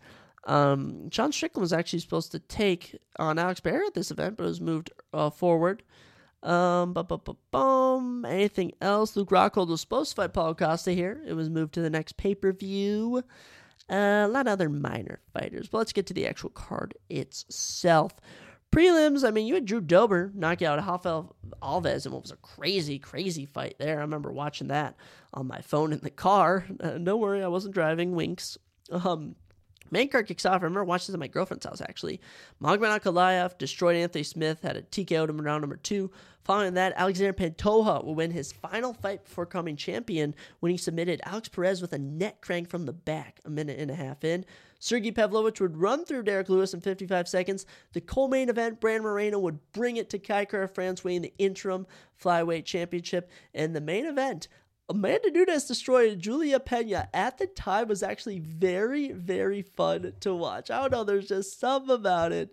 There's just something so satisfying about Amanda Nunes just whooped Julia Pena, dropping her, taking her down. I had fun with this card. Following this, we moved into August, where we had Jamal Hill and Thiago Santos, and I do recall watching this card because it is the only card I've ever watched where every single fight was a finish, and I don't think I predicted every fight right, but so this was certainly fun to watch. We kick things off. Mayra Bueno Silva got a submission. Corey McKenna, who is one of the most irrelevant women's strawweights, actually got a Von Flue choke. We then had Brian Battle knocking out Takashi Soto with a head kick in round number 1, 44 seconds in. I do remember that. Brian Battle, one of my favorite Ultimate Fighter winners. Michael Olakajacek would retire Sam Alvey with a 2-minute knockout of him. Terrence McKinney would get the main card going with a submission. Sergey Spivak would TKO Augusto Sakai. Juliana Miller, who won the Ultimate Fighter, would get a finish with a minute and 3 seconds left in round number 3. Muhammad Usman would knock Zach Pauga cold. Oh, this was the Ultimate Fighter finale. Yes, Muhammad Usman would knock Zach Pauga cold 30 seconds in round number 2. Gosh, actually sent him dropping. Jeff Neal would beat Vicente Luque so badly to the head that in his round 3 knockout, he would actually give Vicente brain bleed. And then Jamal Hill and Thiago Santos would put on a chaotic fight of the night, which resulted in Jamal Hill getting the round 4 TKO. August 13th, I do recall watching this at my girlfriend's house. We went to San Diego. They actually had a gate of 1.7 million. Very impressive. Any fights that were canceled on here? A lot of unnotable ones. But prelims-wise, you had Josh Quinlan knocking out Jason Witt cold. Very cool. Same thing with Tyson Nam over Ade Osborne. 2 big knockouts. Main card gets kicked off. Gerald Mershart would submit Bruno Silva with a round 3 guillotine choke. Very interesting. Priscilla Cachoeira would blitz Ariane Lipsky and TKO her in a minute. Osmat Mirzakhanov would knock out Devin Clark in round number 3. Yasmin Jaraguay and Yasmin Lucindo. This fight was criticized for being put on the main card, and this is one of the greatest women's strawweight bouts I've ever seen. Yasmin Jaraguay, Yasmin Lucindo, 3-round fight at UFC Fight Night. Marlon Vera versus Dominic Cruz, August 13th, 2022. Such a good fight. Underrated. Co-main event, Nate Landwehr, David Onama, Fight of the Year nominee in 2022. I mean, David Onama almost knocked Nate Landwehr out cold, and then I have no idea how Nate Landwehr survived, and then David Onama got his butt whooped. I mean, this is absolutely crazy. Nate Landwehr would dominate the final 2 rounds to get the victory. Absolutely loved this fight. And then Marlon Vera, Dominic Cruz, literally the exact same Marlon Vera fight you see every single time. Marlon Vera loses the first 2 rounds, comes back in the final 3, but in round 4, Marlon Vera timed Dominic Cruz perfectly, hit him with a head kick, and knocked him out. I literally leaped out of my girlfriend's bed. I was screaming, I was shouting, I was like, this is the craziest thing I've ever seen. I was absolutely loving it. Then we get to August 20th, UFC 278. This was my first weekend of my sophomore year of college. I recall watching this on the TV in my living room. My roommate was like my good buddy. He was like, hey, we're going out. Are you coming with me? And I'm like, but UFC's on. He's like, it's your first weekend of your sophomore year. You're coming out. And I said, F it. Let's go do it. I'm glad I went with. That was a fun night. As for this card itself, Amir Albazi actually won on the early prelims. Marcin Tybura won on the became the first man to actually beat Alexander Romanov on the prelims. We get to the main card. I did catch this all on my phone. Tyson Pedro TKOing Harry Hunsucker in a minute. Lucy Pudilova TKOing Wu Yannan. How is that on the main card? That is so weird. Merab Dvalishvili being Jose Aldo in boring fashion. Paulo Costa and Luke Rockhold putting on one of the weirdest fights. And then Leon Edwards and Kamaru Usman. Oh my gosh, my story with this fight. I watched all 4.5 rounds of this, and I'm like, this is so boring. And I literally turn it off. And then I go to check Twitter, and I see that Usman got KO'd with a minute left. And I was like, I literally just turned this fight off. It was absolutely wild, absolutely crazy. Leon Edwards, still your welterweight champion. The end of an era with that. And they were in Salt Lake City. They always have good fight nights in Salt Lake City. Following that, we went to Paris for the first time in I don't even know how many years, but this was super fun, super good event. I do recall watching this on my TV in my living room here at my apartment. Benoit Saint Denis got a TKO. Actually, Benoit Saint Denis got a performance of the night with 3 knockdowns in his round 2 TKO of Gabriel Miranda, dominant fashion. Roman Kopylov would knock out Alessio De Chirchio on this card. Nasruddin Imavov would beat Joaquin Buckley. Cyril Gane and Tai Tuivasa putting on one of the best main events I've ever seen. I mean, just going to war. Tai dropped him in round number 2. Cyril Gane would come back and just bloody Tai up. An amazing fight between these two. Co-main event, Robert Whittaker outclasses Marvin Vettori. I remember this for Cyril Gane and Tai Tuivasa. And I think after this, I went out and had a fun, September night with all the boys. Following that, one of the weirdest pay-per-views in UFC history, UFC 279, which was supposed to be headlined by Aljamain Sterling and TJ Dillashaw, but this was moved to UFC 280, and instead Khamzat Chimaev was supposed to fight Nate Diaz, but Khamzat came in 7.5 pounds over, leading to a complete switch of the fights, as Khamzat was instead paired with Kevin Holland, who's supposed to fight Daniel Rodriguez. Daniel Rodriguez was then paired with Li Jingliang, who was supposed to fight Tony Ferguson, and Tony Ferguson was paired with Nate Diaz, which just led to just a crazy mix of fights. When we go through this card, it's so forgettable. I mean, prelims, Halton Almeida got a win. There you go. Johnny Walker kicked off the card with a submission of Ian Kutlaba on the main card. Irene Aldana had an up kick to the body while laying on the ground. Pretty weird. Daniel Rodriguez would beat Li Jingliang in a split decision, which was very controversial. Khamzat Chimaev would ragdoll Kevin Holland to his last finish win. I mean, actually, Khamzat's had one more fight since then.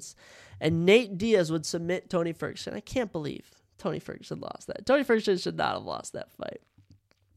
Following that, September 17th, you had Corey Sandhagen versus Song Ye Dong. I mean, that was a war. That was a pretty good fight. Joe Pyfer made his UFC debut here, got a round 1 TKO. Gregory Rodriguez and Chidi Njoku putting on a fight of the night where both men got bloody. Gregory Rodriguez had a huge comeback in round number 2. That was a fun fight to watch. And Damon Jackson had a surprise TKO of Pat Sabatini. That was a huge upset.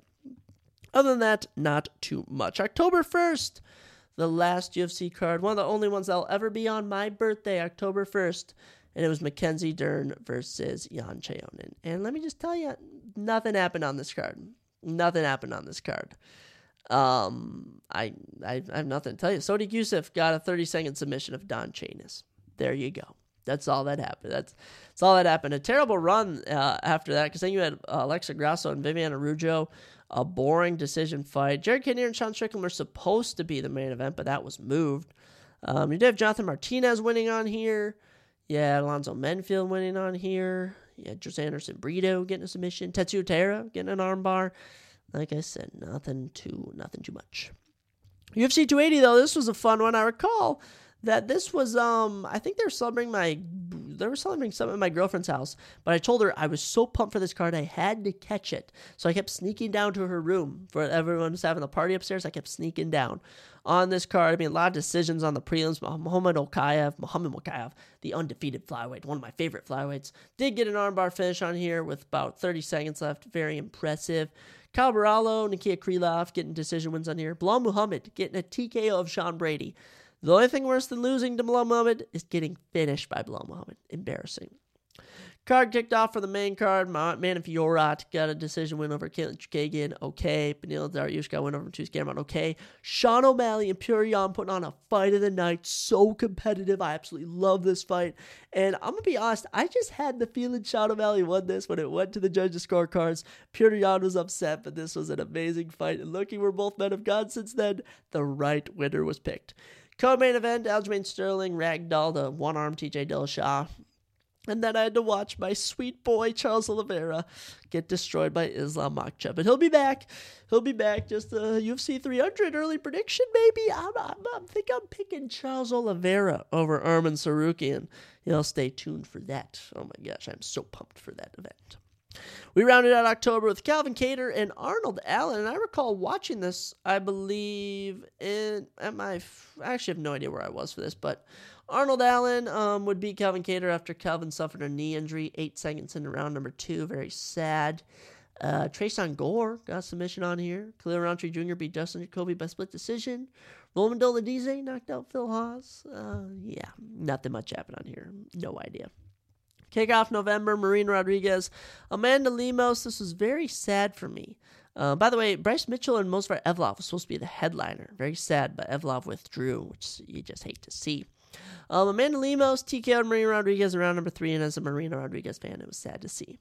Neil Magny submitted Daniel Rodriguez. Very, very funny that that happened. Actually, the whole main card was finishes.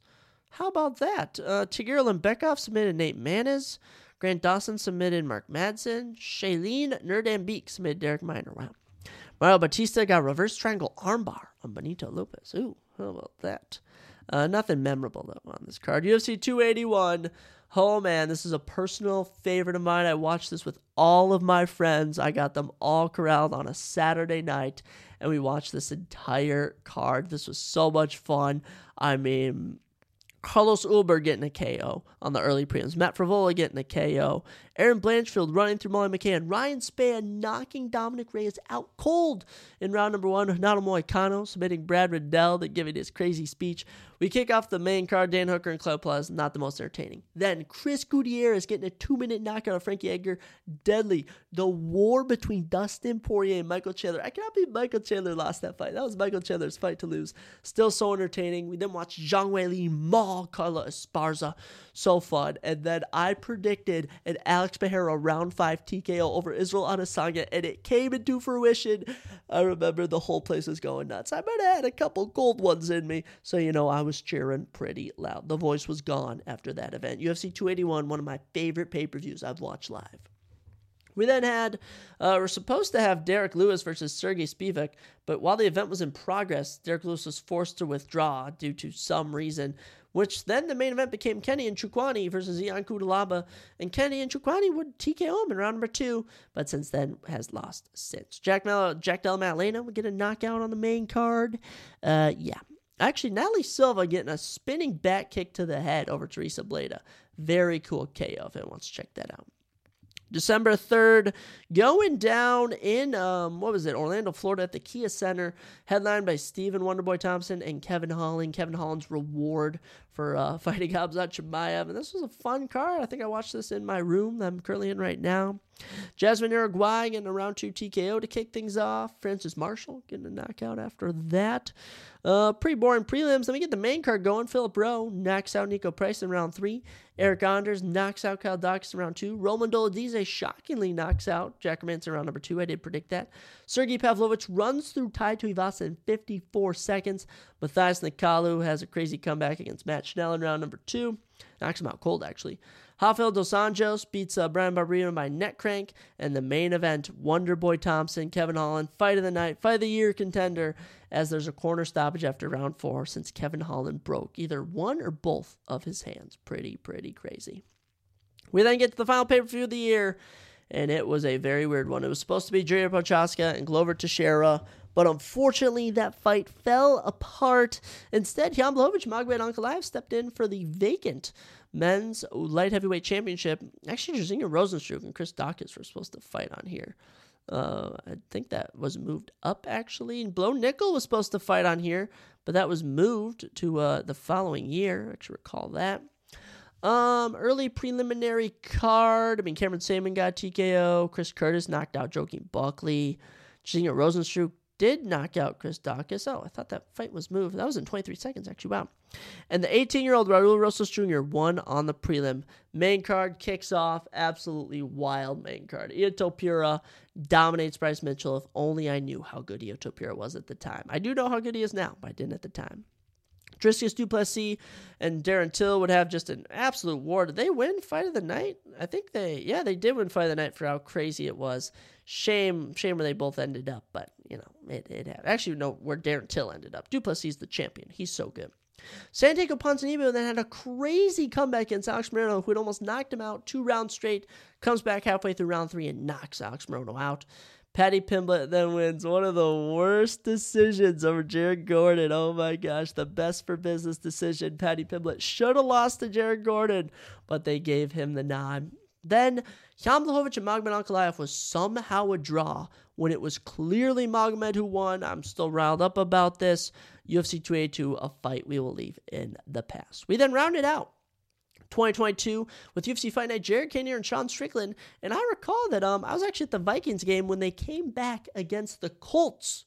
That's right. They came back against the Colts down 33-0, 36-3 at halftime, and they freaking came back. And while we were driving back, my cousin Parker and his buddy, actually I'll call him my friend too, Christian, was driving us back. I was watching this on my phone. Nothing too much happened. I mean, you had a crazy knockout of Drew Dober over Bobby Green, pretty shocking.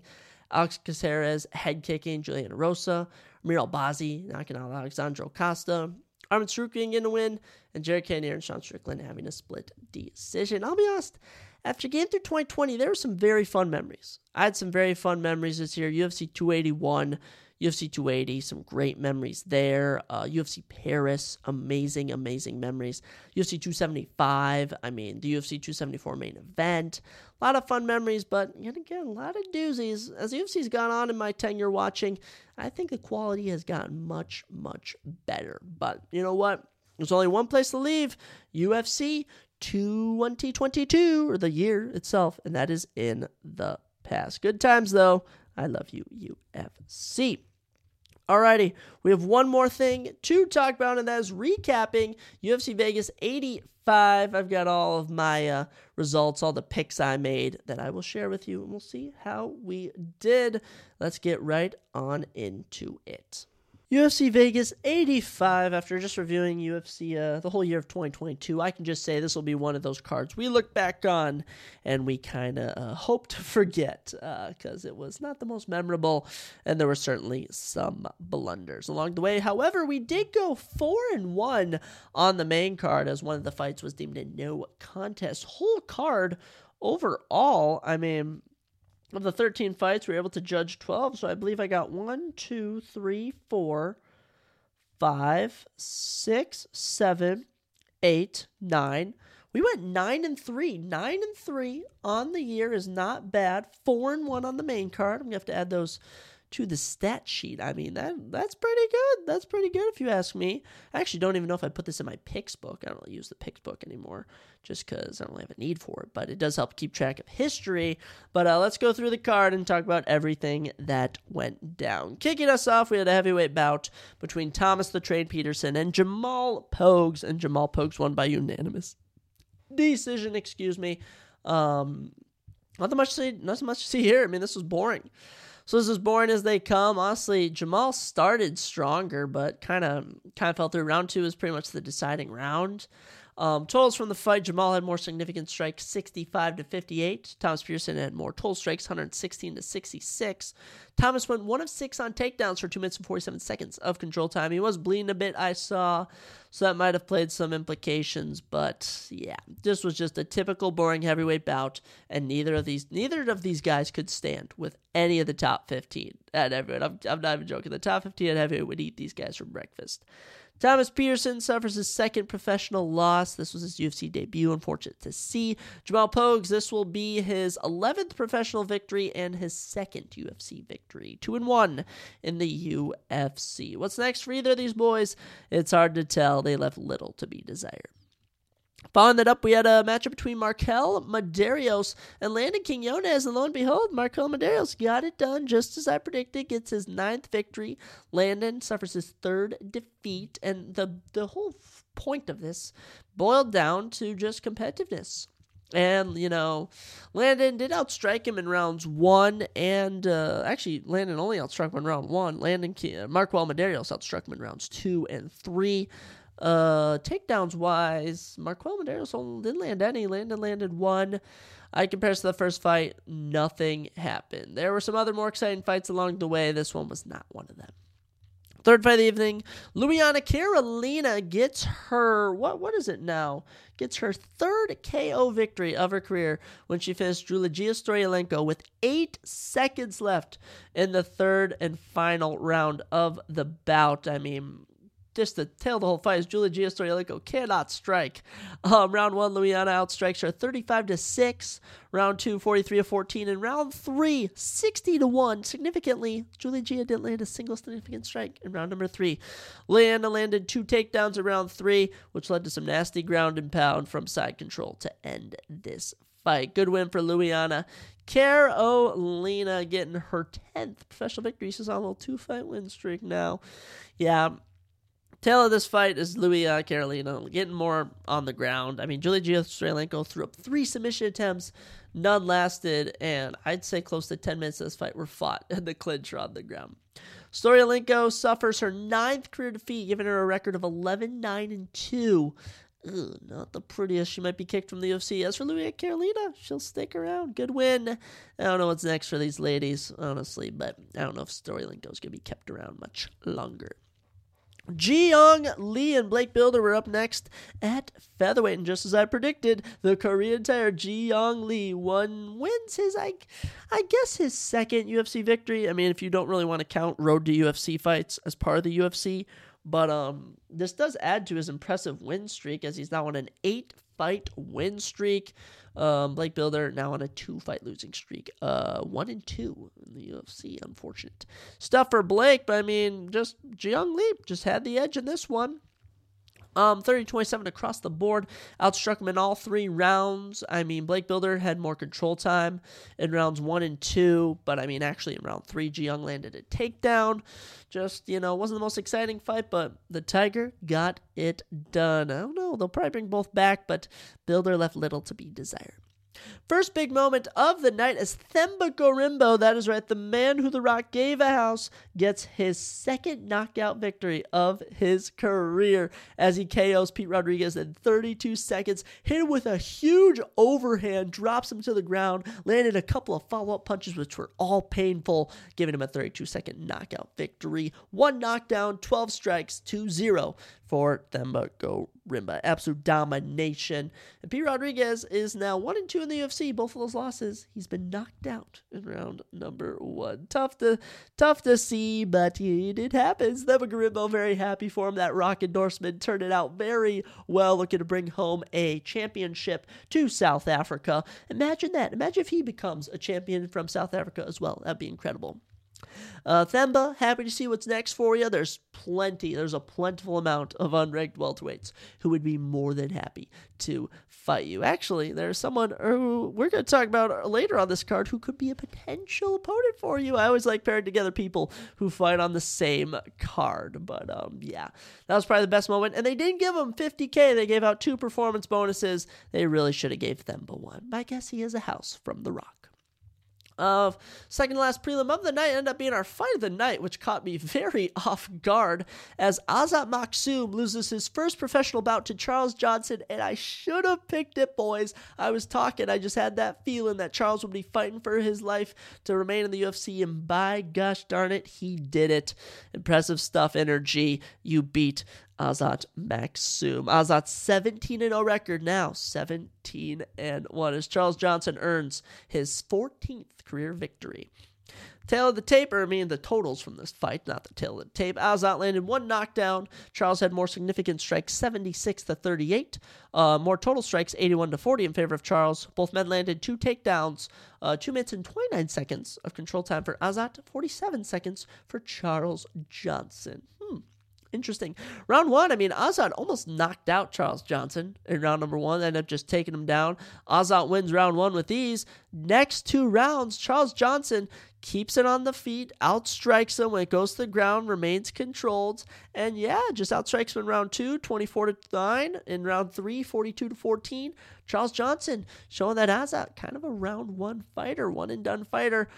Energy, good for you. And I don't know how this one fight of the night. I think it was just because they wanted to give Charles Johnson a bonus of some kind. It's definitely, I mean, what even have been our other, have we had any fight of the nights so far this year? Ankalaev and Walker, was there a fight of the night? No.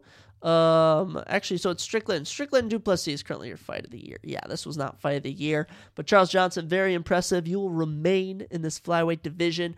I don't know what's actually they'll probably keep Azat too, but man, shocking results right there. And I should have predicted it. I gotta be more ballsy with my picks. I'm ballsy at times, but just not ballsy enough. So some of the correct picks I've had so far is I did have Luis Carolino by knockout, but it was in round one.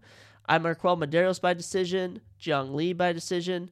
I had Themba Gorimbo round three submission, so no. I had Azat by decision.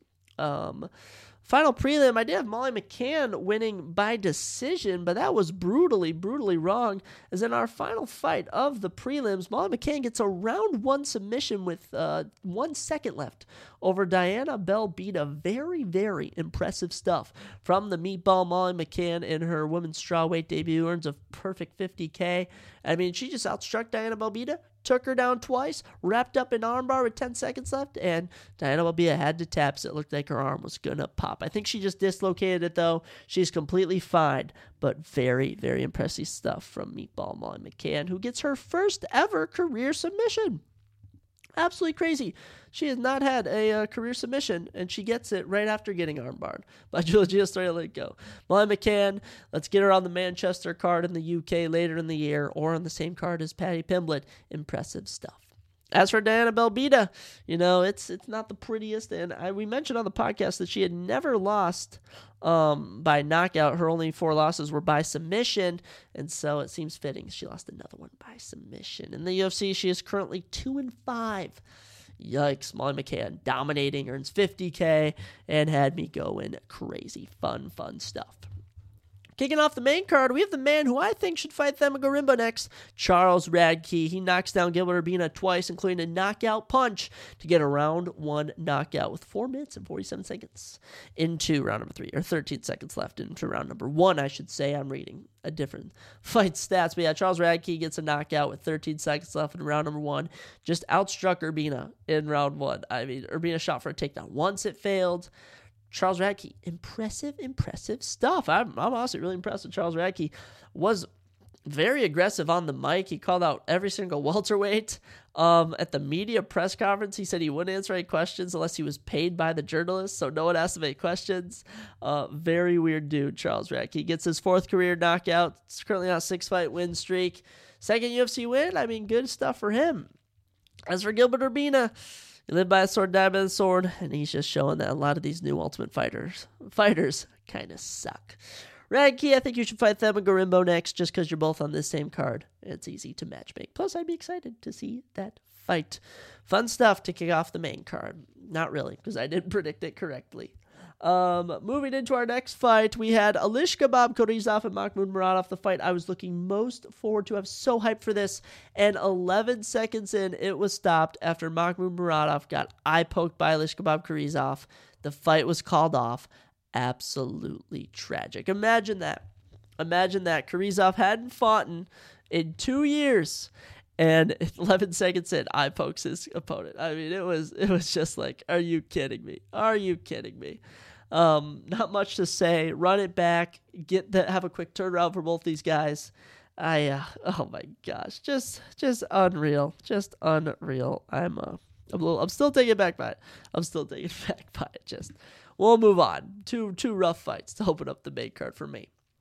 But then we got things a-rolling. Natalia Silva overcomes the awful style of Viviane Araújo to get a unanimous decision victory Oh, man, I was so happy. Natalia Silva, I keep pronouncing her name wrong, gets her 17th career victory and is currently on, and I quote, a 11-fight win streak, including a perfect 5-0 in the UFC, getting her fifth UFC victory. Round one, Viviane Araújo just held her against the cage the whole fight, and that's what she did the whole fight. Viviane Araújo got 6 minutes of control time just holding her. Landed one takedown in round one with Silva, which Silva got up from. But Silva's striking was just on point. 38 significant strikes to 26. Almost knocked her out a couple of times. Silva was just showing more aggressiveness, and I'm so happy they gave her the victory. And I had her winning by decision, so we predicted that correctly. Very happy about that result. As for Araújo, 1-3 her last 4. I mean, you can even look at her whole UFC career. It's just been boring. This woman has had 1 knockout, and that was in her debut against Talita Bernardo back in May of 2019. Since July of 2019, every fight has been a decision, which is just, I don't even know how she's in the UFC still. Glad she fell down in the rankings. Get Silva a legit opponent. We're going to talk about all the rankings and some changes that were made after we look at the rest of the card. But yes, I was very happy Natalia Silva won this fight. Huge fan of hers. Huge fan of yours, Silva. Following that, look, I had Randy Brown winning by decision, but Rude Boy decided to knock out Muslim Salikhov in round number 1. Randy Rude Boy Brown earns his 8th career knockout. And epic, just epic, or 7th career knockout. Brown, looking very good here, gets his 2nd straight UFC win.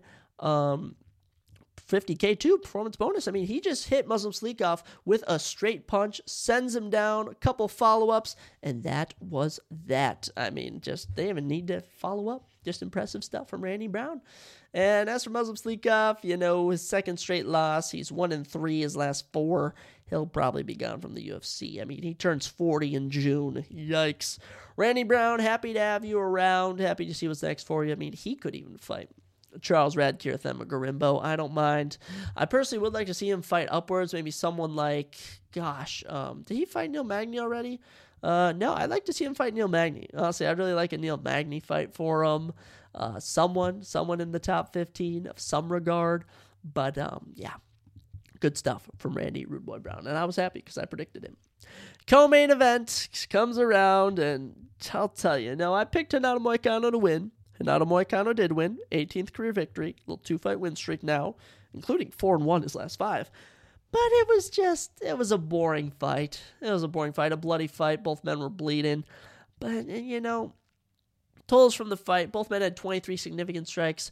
Total strikes, 142-36, favor of Drew Dober. Renato goes 3 of 6 on takedowns for 10.5 minutes of control time. Drew Dober had one takedown for a minute control time. And Renato pretty much just took Dober down all 3 rounds. Dober had no answer for the takedowns and just clearly won this fight. Money Moicano cut a very crazy promo after he won. Basically said he wants to be a cop after he's done.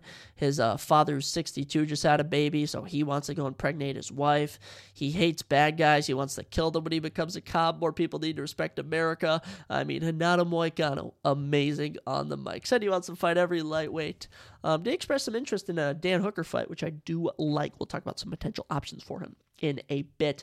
But Moicano, very happy you won. I had you get a submission, but I'll take a victory overall in general. And man, impressive stuff from Moicano. He's just showing how good his grappling skills are. As for Drew Dober, wins some, loses some.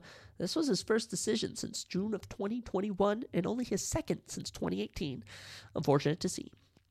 Main event comes around, and we said Nasruddin Imavov would win by decision. We put all of our XP on verdict by it, and we got a championship belt for placing in the top 10%. I know picks. All right, I've been telling you all this. I know my UFC knowledge. Don't doubt me. Nasruddin outclasses Dolidze through all 5 rounds. I mean, we'll start off with round 1. No idea why Herb Dean didn't stop this fight. He had a little extra money on Dolidze, but Roman survives round 1. Totals from round 1, 69 total strikes to 8, 51 significant strikes to 8. 1 knockdown for Nasruddin. I mean, almost finished Dolidze in round number 1. Makes it to round number 2. Imavov, nothing happened really in round 2. A lot of hugging from Dolidze. Nasruddin had more significant strikes. Dolidze more total strikes.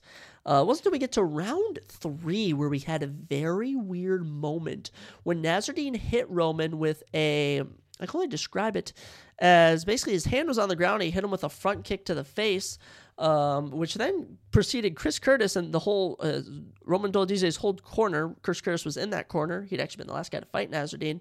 To all start going at it, Imavov charged them from inside the cage, and Herb had to hold him back and said, "I'm going to disqualify you." Ended up taking a point from Nasruddin.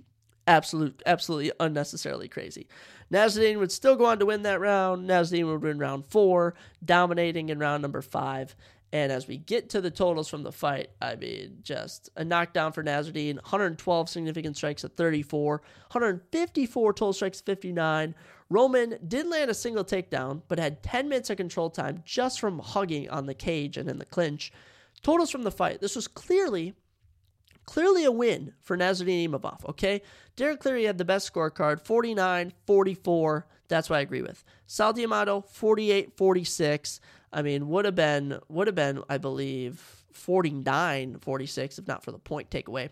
But Ron McCarthy had this as a draw, 47-47. I don't know how this could be a draw. I have no idea how this could be a draw, okay? So Nasruddin clearly won round 1. Round 1 could have been a 10-8. Round 2, Roman, you could say maybe won it, okay? 1-1 heading into round 3. With the point takeaway and giving Roman that round would make it 10-8, which would then give Roman Dolidze a 2-round advantage, giving Nasruddin's round 4 and 5. So it's just, as possible as it is, Roman didn't win. Roman at max won 1 round. Just terrible judging from Ron. I'm so happy Nasruddin won his first win since September 2022 after just a string of bad luck. And as for Roman Dolidze, back-to-back fights, he's been humbled by Marvin Vettori and and Nasruddin Imavov. It's time we get rid of him. Nasruddin gets his 13th career victory. Roman suffers his 3rd UFC defeat and professional defeat. Very happy Nasruddin got the win here. I'm a fan of him. I like your work, Nasruddin Imavov. So yeah, not too bad. 9-3 on the whole card. Put all our XP on Nasruddin Imavov, and it paid off. So let's look at the rankings and see what's next for all these fighters. We'll just go through all the rankings. We'll just go through all the rankings here. Women's flyweight, now Natalia Silva moves up to number 7. Viviana Araujo falls down to number 8. So Silva's going to be looking up, and of course we have Jessica Andrade. She'll be taking on Marina Rodriguez. Caitlin Chukagian's got to fight with Macy Barber. Manny Fiora and Erin Blanchfield are fighting soon. So Silva's got a number of options. If any of them pull out, she's coming in. But so she could be looking at the loser of Chukagian and Macy Barber, the loser of Manny Fiora and Erin Blanchfield, or even Jessica Andrade, win or lose. So a lot of options for Silva. Happy to see what's next for her. As for Viviana Araujo, she's going to be fighting down someone like Tracy Cortez, Karine Silva, Casey O'Neill. I don't really see the Casey O'Neill fight, but, a lot of options for her. Jasmine Jesu-Davis actually passed Andrea Lee towards the bottom of the rankings, 14, moving from 15 to 14. Interested to see who she fights next. Could be Jasmine versus Araujo. Fun stuff. Men's heavyweight having a little movement, even though no fights this weekend. Marcin Tybura is now tied with Derek Lewis for the number 10 spot. Sergey Spivak passes Tai Tuivasa from 9 to 8. Spivak doesn't have a fight lined up. Tai Tuivasa is fighting Marcin Tybura March 16th, I believe. I believe that's correct. Moving to the men's middleweight division, Nasruddin moves up to the number 8 spot. Roman Dolidze down to 10, and Jack Manson, who fights this weekend, moves to number 11. Roman, you could fight the winner of Kyle Barallo and Paul Craig. You could fight Anthony Hernandez. You could fight a bum. Roman Dolidze is not getting a top 10 guy next. As for Nasruddin Imavov, Roman Dolidze getting no one next, but Nasruddin Imavov, your winner from this weekend. A lot of options. Him versus Jared Cannonier. I'm throwing that on the table. Him versus Robert Whitaker or Paulo Costa, winner or loser. I could do that. Winner or loser of Brendan Allen and Marvin Vettori. I could do that. Imavov, you're now in the top 10. You got a lot of options. Play your cards right. You can get a title shot soon. At welterweight, Wonderboy Thompson moves down from 6 to 7. Sean Brady is now your official number 6. And speaking of Wonderboy Thompson, Colby Covington mentioned he is one of the 3 people that Colby wants to face in the future. Colby also mentioned Ian Machado, Gary, and Gilbert Burns. So Colby Covington listing some potential names. The Wonderboy fight is not going to happen, but that Ian Gary or Gilbert Burns fight are very much on the table. Moving at lightweight, Benoit Saint Denis is now down to the number 12 spot. He was tied with Rafael dos Anjos. Don't know why they moved Benoit Saint Denis down. Renato Moicano, not really moving upwards at the moment. I mean, Drew Dober definitely fighting someone unranked next. But as for Money Moicano, number 10 ranked Dan Hooker, number 8 ranked Rafael Fiziev. He could rematch him. Number 9, Jalen Turner. Number 8, number 7, Beneil Dariush. There's a lot of options for Moicano. I really like a Dan Hooker fight personally.